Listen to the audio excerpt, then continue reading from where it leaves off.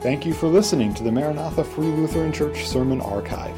It's our hope that this message would encourage you in your faith and would help you to get to know God's love, grace, and mercy in a personal way. If you have any questions on the sermon or would like to know more about Maranatha, please visit us on the web at maranathafreelutheran.com or call our church office at 218-498-2808. Thank you, and may God bless. Good morning, Maranatha. So good to see each one of you. Welcome in Jesus' name. And this morning, as we turn our attention to one of the minor prophets of the Old Testament, not minor in terms of age, and not minor in terms of his tone, that's a minor key, and not minor in terms of importance. There are no unimportant books of Scripture, and Zephaniah's ministry was of vast importance, as we will discover. But Zephaniah is a minor prophet in terms of size. He only left us 3 chapters, only 53 verses written down for us to ponder. However, as we'll discover this morning, they were of immense importance to the people of Judah that Zephaniah prophesied to, and immense importance for us today as well. If you haven't already, find the book of Zephaniah in your Bibles. It's kind of in that ambiguous section between Isaiah and Matthew. And sometimes the easiest way to do it is just to find Matthew and flip back a few pages, and you're in the minor prophets there. We've got a lot of ground to cover this morning, but I want to read the first 3 verses together of Zephaniah. Would you stand this morning as you're able for the reading of God's Word? Zephaniah chapter 1. The word of the Lord that came to Zephaniah, the son of Cushi, the son of Gildiah, the son of Amariah, the son of Hezekiah, in the days of Josiah, the son of Amon, king of Judah. I will utterly sweep everything away from the face of the earth, declares the Lord. I will sweep away man and beast. I will sweep away the birds of the heavens and the fish of the sea, and the rubble with the wicked. I will cut off mankind from the face of the earth, declares the Lord. Heavenly Father, these are your words, the words that you spoke to Zephaniah a long time ago and directed him to speak to your people, Lord. And the message was unwelcome at the time. It still is. These minor prophets are hard for us to wrap our heads around sometimes. But even though the message was unwelcomed by the people of Judah, Lord, may it be welcomed in our hearts. Father, we ask that you would send your Spirit here, lead us and guide us according to your word. Your word is truth. Amen. You may be seated. Before we get too far into some of the text of Zephaniah, it's probably best to study a little bit the backdrop, the background to Zephaniah, both the man and the book.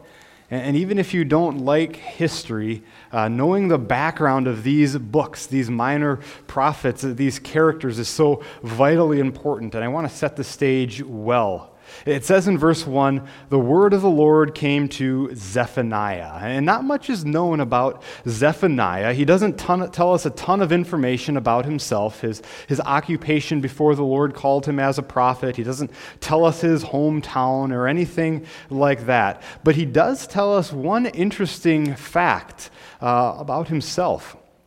He traces his family tree back for 4 generations, all the way back to a guy by the name of Hezekiah. And Zephaniah would not list his family tree that far back unless it was important. And so most scholars believe that the Hezekiah that was in Zephaniah's lineage was the same Hezekiah who was king of Judah some 75 to 100 years beforehand. Zephaniah was of royal blood. He was the great-great-grandson of the king. And Hezekiah was one of Judah's good kings. They had a bunch of bad ones, but Hezekiah was one of the good ones. Hezekiah worshiped the Lord, and he wanted his people to do the same. Hezekiah cleansed the temple and restored right worship of the Lord God. Hezekiah celebrated the Passover with his people, something that hadn't been done in a couple hundred years. And Hezekiah trusted the Lord above all else when everything looked utterly hopeless against the Assyrians. Hezekiah was one of the good guys. And Zephaniah tells us that the word of the Lord came to him in the days of Josiah, the king of Judah. And again, knowing the history, knowing the backdrop is vital for these verses that we've studied and will continue to study. In Zephaniah's day, the Assyrian Empire had been the dominant world power for the last 300 years. Their empire stretched from Egypt in the south all the way to Turkey, from the Mediterranean Sea to modern Iraq and Iran. Assyria had invaded and conquered the northern kingdom of Israel in 722 during good King Hezekiah's day, and also threatened to destroy Jerusalem. But the Lord miraculously saved that city. We studied that in our confirmation class this last week. A really neat story of how Hezekiah prayed and the Lord answered, delivering him from the 185,000 Assyrian troops. But by the days of Josiah, when we approach Zephaniah here, the Assyrian Empire was collapsing in on herself. She was no longer able to control any of the kingdoms, her vassal kingdoms, and all over the place, governors and kings were rebelling, overthrowing the government, not bowing to Assyrian control. Small areas like Babylon were beginning to rise in prominence by attacking Assyrian outposts and garrisons. If Zephaniah had CNN or Fox News, he would have seen and heard of nothing but terror attacks and villages being raided. He would have watched constant coverage of a bloated dictatorship losing its grip. He would have seen the brutality of wars waged between the Assyrian and the Babylonian armies. He would have seen immigrants fleeing from one war-torn region to another, trying to find some place where they would have peace and stability. He would have heard reports of genocide that was encouraged and supported as the Babylonians sought to wipe out the Assyrians. It was total chaos and upheaval. For Zephaniah, the world as he knew it was ending. And into that world came King Josiah. He became king of Judah in the year 640 BC, after his father was assassinated by his own servants. Josiah was 8 years old when he became king of Judah. Where are my 8-year-olds at? How many of you are 8-year-olds? My daughter's not here today. We're homesick, but I know we've got a couple of 8-year-olds. You ready to be king? You might be, right? But the grown-ups in this room are not ready to have an 8-year-old king, right? Just think of the turmoil that Judah was in. The Assyrian Empire is collapsing. Babylon is rising. Your king has been assassinated by his servants. And after some power struggles, the 8-year-old heir to the throne is crowned as king. Thankfully, Josiah proved to be a good king for Judah. As he grew, he began numerous political and spiritual reforms within his kingdom. He removed idols from the temple. He destroyed pagan shrines throughout Judah. He had the temple, Solomon's temple, repaired. And as the workmen were going about their task of repairing the temple, they find the book of the law. The Torah, the first 5 books of the Old Testament that had apparently been lost and neglected, and they found it sitting in a storage box. And so they open it up and they read it, and all of the people have it read to them, and they vow to follow the Lord. Things were finally looking up for Judah. We've got the right guy on the throne. We've got our hearts turned to the Lord again. We're on the right track. But then the word of the Lord comes to Zephaniah and crushes any hope that Judah had. Zephaniah comes not with a feel-good, positive vibe message about love and how everything's going to be all right. Zephaniah's message was about the Lord's judgment on and condemnation of Judah. This is about the Lord's judgment on and the condemnation of Judah. Look at verses 2 through 6 with me. Some of these I've read before, but we'll go on from there. I will utterly sweep away everything from the face of the earth, declares the Lord. I will sweep away man and beast. I will sweep away the birds of the heavens and the fish of the sea, and the rubble with the wicked. I will cut off mankind from the face of the earth, declares the Lord. I will stretch out my hand against Judah and against all the inhabitants of Jerusalem. I will cut off from this place the remnant of Baal and the name of that idolatrous priests along with the priests. Those who bow down on the roofs to the host of heavens, those who bow down and swear to the Lord, and yet swear by Milcom, those who have turned their backs from following the Lord, who do not seek the Lord or inquire of him. Zephaniah says that the Lord's judgment on his people, on Judah, would be thoroughly thorough. It would be total and complete, leaving no room for doubt in anyone's mind. I will utterly sweep away everything from the face of the earth, declares the Lord.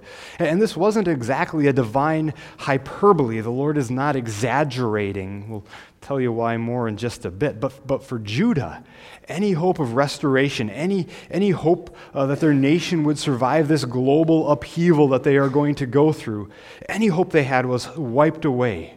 Judah was going to experience judgment and condemnation. You can begin to see why Zephaniah's message was an unwelcomed message, can't you?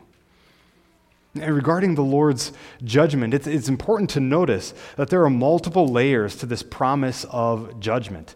The first layer, again, was that local selective judgment on the people of Judah for their sins. But the second layer looks ahead, even further into the future, a future that is still future for us. Zephaniah gets a glimpse of the total destruction that will come on the last day when Jesus Christ comes back, sets up his forever kingdom.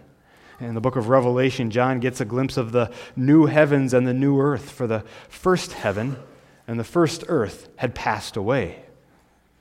On that day, the prophecies of Zephaniah will be fulfilled. They will find their ultimate fulfillment. The Lord will utterly sweep everything away before making all things new.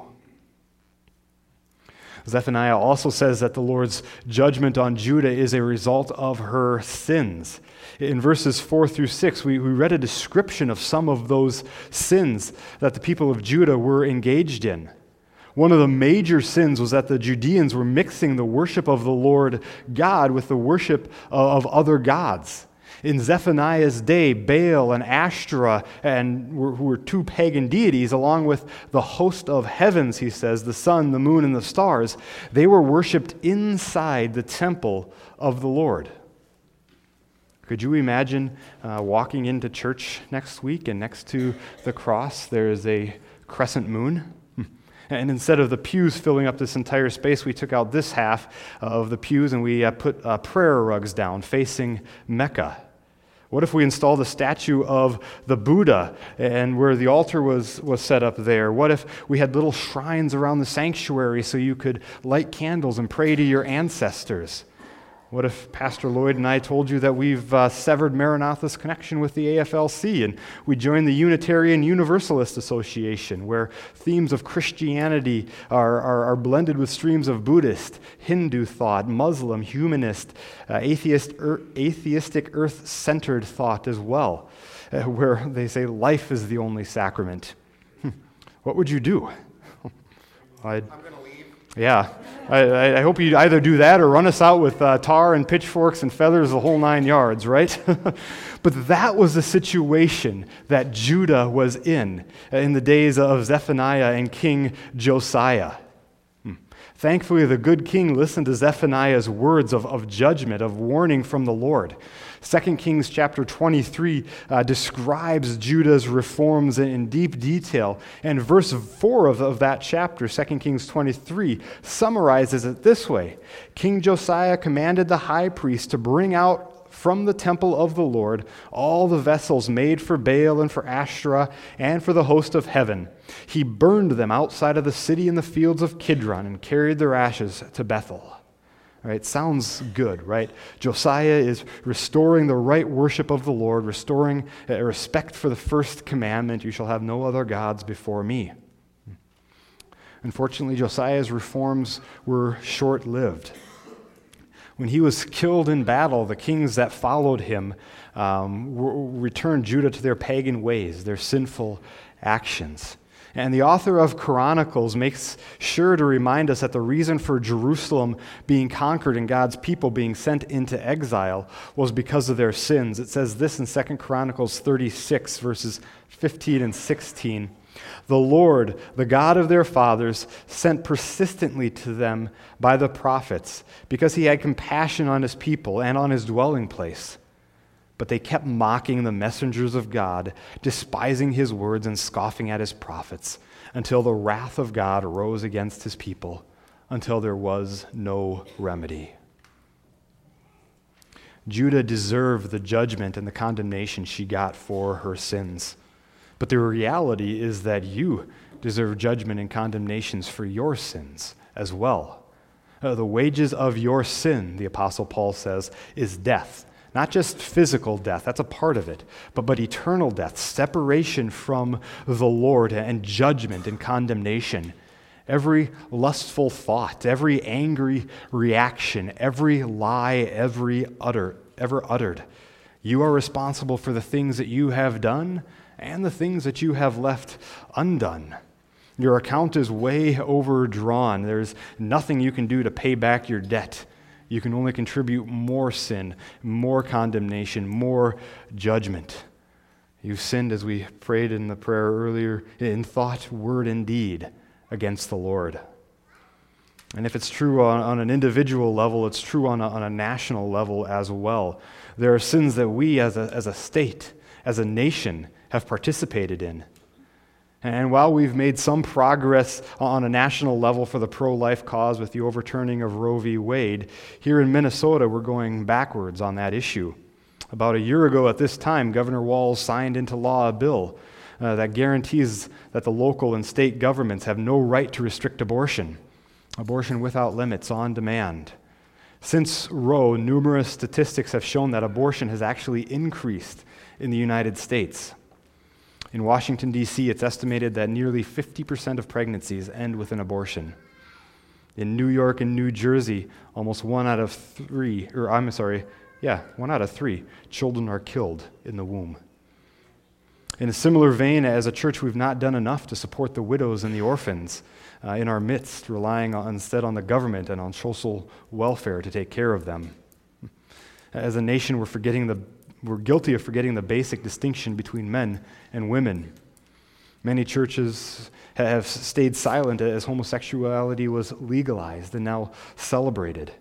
Pornography is still at an all-time high, even though one senator seeks to ban it. Critical theory with its implicit racism has found inroads into everyday life, including chemistry and the airline industry. And it's easy for us to look back through the lens of history and condemn Israel, to condemn Judah for her sins, for her unfaithfulness, especially as they were the people of God. However, as a nation, we have our own sins to repent of, don't we? Going back to the text of Zephaniah, while Josiah had made some progress, the Lord's judgment still came. Let's look at a handful of verses here. I'd love to read verses 7 through 18. I'll let you do that all on your own. But we'll start with verses 7 through 9 and maybe 14 through 17.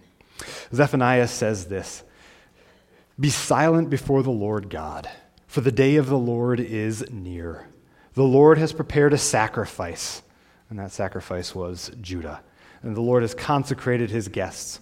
And on the day of the Lord's sacrifice, I will punish the officials and the king's sons, all who array themselves in foreign attire.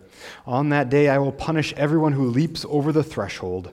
That's probably a reference to pagan priests who wouldn't step on the threshold because of superstitious reasons. "And I will punish those who fill their master's house with violence and fraud." And then jump ahead to verse 14 there. "The great day of the Lord is near and hastening fast. The sound of that day of the Lord is bitter. The mighty man cries aloud there. A day of wrath is that day, a day of distress and anguish, a day of ruin and devastation, a day of darkness and gloom, a day of clouds and thick darkness, a day of trumpet blasts and battle cry against fortified cities and against all the lofty battlements. I will also bring distress on mankind, so that they shall walk like the blind, because they have sinned against the Lord. Zephaniah says that the day of the Lord, which is any time the Lord acts, the day of the Lord was near. The day of the Lord's judgment was fast approaching. The reforms that Josiah had done were too little, too late as far as the judgment of God was concerned. To borrow a line from John the Baptizer, the axe was already laid to the root of the tree. Things were set in motion for judgment and condemnation on Judah that would not be turned. It was just a handful of years after Josiah's death that Babylon would capture Jerusalem and make Judah a vassal kingdom, a subservient kingdom to the Babylonian Empire.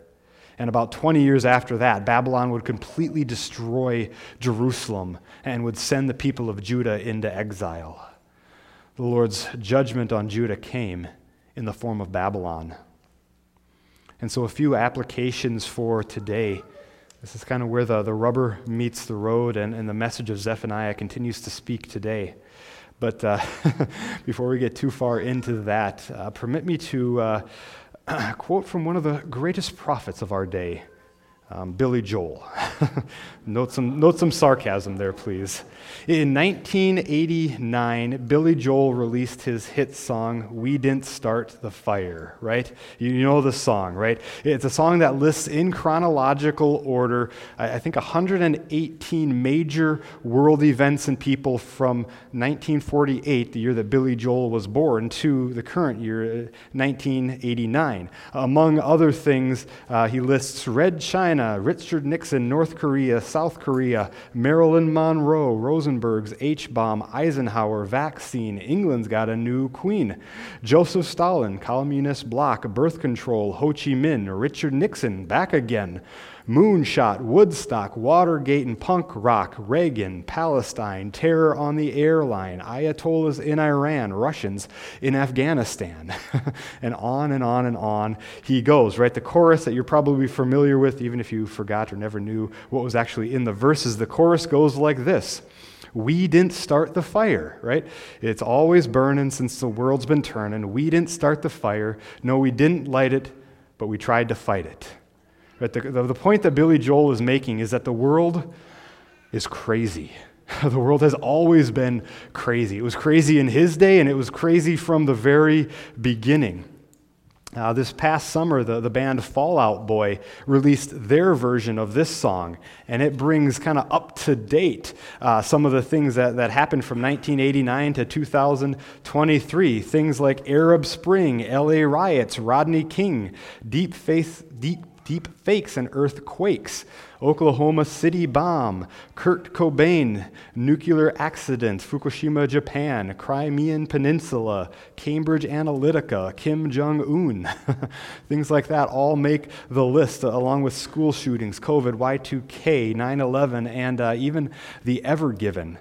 Do you remember that ship that blocked the Suez Canal, a year and a half ago? Remember that? Stopped trading for a week or something like that. But since the summer that the Fall Out Boy released that song, there have been a lot of major events, like the October 7th attacks of Hamas on Israel, and all the fallout from that might have major sweeping implications for our own future. Friday night and Saturday morning, we saw the United States' response to the drone attacks on U.S. soldiers at Tower 22. It was reported that we responded by hitting 85 Iranian targets within Iraq and Syria within 30 minutes. The message sent by the U.S., however delayed it might have been, was clear. Don't mess with us, right? Yet a world of political analysts begin to postulate that this could be the beginning of the end. The attack on Tower 22 and the retaliation have, as one headline put it, brought us to the brink of the abyss. And some are worried that we are witnessing the beginning of a third world war, right? A world war with nuclear implications and components. Now, I've got faith in our military and the men and women who serve there, and I'm confident we'd come out on top. But it got me thinking, What if?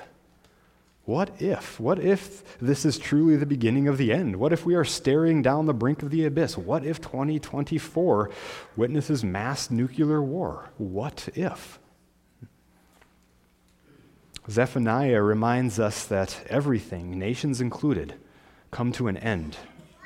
As you read through Zephaniah, you'll discover that Judah was not alone in judgment. Chapter 2 of Zephaniah reveals the Lord's judgment on other nations as well. Philistines, the Moabites, the Cushites, even the mighty Assyrian Empire would fall and face the Lord's judgment. And just as the Lord used a wicked pagan nation, the Babylonians and King Nebuchadnezzar, to execute his judgment on Judah, it might be that the Lord executes his judgment on the United States through a wicked pagan foreign nation. And I'm not a prophet, or I'm not claiming to have had a divine revelation this week. I'm just speculating. And like you, I'm praying for a better outcome. But how do we as Christians respond? Should the unthinkable happen, or should life as we go on, or life as we know it goes on? It helps to keep the main thing the main thing. And that's what Zephaniah chapter 3 is all about. There are 3 beautiful, wonderful reminders in Zephaniah chapter 3. And the first is this: remember that the church is universal. This isn't universalism in the way that all roads lead to heaven. Don't hear me wrong on that, but the church is universal in that she expands beyond any national borders or political party. The United States does not have a monopoly on Christendom. The church is bigger than us. And if you're still in your Bibles, and I really hope you are, look ahead to chapter 3 with me. There's some good news, some gospel implications here given to Judah, given to you. First, verses 9 and 10. For at that time I will change the speech of the peoples to a pure speech, that all of them may call on the name of the Lord and serve him with one accord. From beyond the rivers of Cush, beyond the rivers of Ethiopia, my worshipers, the daughters of my dispersed ones, shall bring my offering. The Lord was reminding Zephaniah and Judah that he was working to bring all peoples, pagan nations included, into his kingdom. His desire is that all people be saved and come to the knowledge of the truth. When Jesus came, he broke down the dividing wall of hostility between Jews and Gentiles. All people are welcome into the church. Should the United States fail, the church will go on. In many nations of Africa, once a hotbed of tribalism, the gospel is growing and flourishing. The underground house church movement in China is thriving despite constant attacks from the government. And among secular thinkers, there is, as UK commentator Justin Brierley coined it, a surprising rebirth of the belief in God, as many former atheists in the West are coming to Christianity. The church is growing and growing across the world. And because of that, we can rejoice. Our ultimate citizenship isn't here on earth, it is in heaven. There's a second reminder that Zephaniah gives, and that's no matter what, God will always leave a remnant of his faithful people. Look at verses 11 and 12. On that day you will not be put to shame because of the deeds by which you have rebelled against me. For then I will remove them from your midst, and your proud exalted ones, and you shall no longer be haughty in my holy mountain. But I will leave in your midst a people humble and lowly. They shall seek refuge in the name of the Lord. Bless you. There's a beautiful promise of forgiveness there, isn't there? On that day you will not be put to shame because of the deeds that you have done by which you rebelled against me. There is grace, there is mercy, there is forgiveness coming, and it will be found in Jesus Christ. But along with that, Zephaniah says that the Lord will always leave a remnant of his faithful people. If you feel like you're the only one in your workplace or in your classroom or in your community that is a Christian, the Lord wants you to know that you are not alone. He leaves his people in places where they can continually be lights and witnesses, even in the darkest of times and in the darkest of places. And finally, Zephaniah reminds us one final thing, that it's in Jesus Christ that our salvation is secure. He doesn't quite say it like that, but there's gospel implications at the end here. Zephaniah 3:14 through 17. Sing aloud, O daughter of Zion. Shout, O Israel. Rejoice and exult with all your heart, O daughter of Jerusalem. The Lord has taken away the judgments against you. He has cleared away your enemies. The King of Israel, the Lord, is in your midst. You shall never fear again. For on that day it shall be said in Jerusalem, Fear not, O Zion. Let your hands not grow weak. For the Lord your God is in your midst, a mighty one who will save. He will rejoice over you with gladness. He will quiet you by his love. He will exalt over you with loud singing. We'll pause there. There are a lot of wonderful promises, beautiful promises in those verses. A couple stood out to me. One of them found in verse 15, the Lord has taken your judgments away. Your bank account with a negative balance so deep in debt that you could never begin to repay, it has been forgiven. And not because the Lord God is a forgetful God or likes to sweep things under the rug. It's been forgiven because of Jesus Christ, the Son of God, who became flesh and took the full weight of God's judgment and condemnation against sin upon himself. Jesus died in your place and on your behalf to bring you to God so that your sins can be wiped clean. Zephaniah looked forward to that day and rejoiced. And we look back on the cross, and we know that in Jesus our salvation is secure. No matter what happens, we've no cause for worry or for fear. Our citizenship is in heaven. I'll close with this. The most beautiful, I think, maybe the most prophetic promise, or poetic promise, is found in verse 17. He will quiet you by his love. There's a lot of noise, isn't there? Outside, inside, there's a lot of anxiety. Between the world's politics and the pressures of the here and now, it's easy to feel overwhelmed, to feel anxious about everything. But take these words of Zephaniah to heart. The Lord is in your midst. Let him quiet you this morning with his love that is never ending, never breaking, always and forever. Would you join me in a word of prayer? Father God, we thank you for the words that you spoke to Zephaniah so many years ago, Lord, and thank you that they still ring true today. We know that there is coming a day of judgment where you will utterly wipe away everything from the face of the earth. We thank you for sending your Son Jesus to take the wrath of God, your wrath, on himself so that we might have life eternal. Thank you for your love, Lord, and in the midst of this week and the things that occur, may you quiet us with your love. It's in Jesus' name I pray. Amen.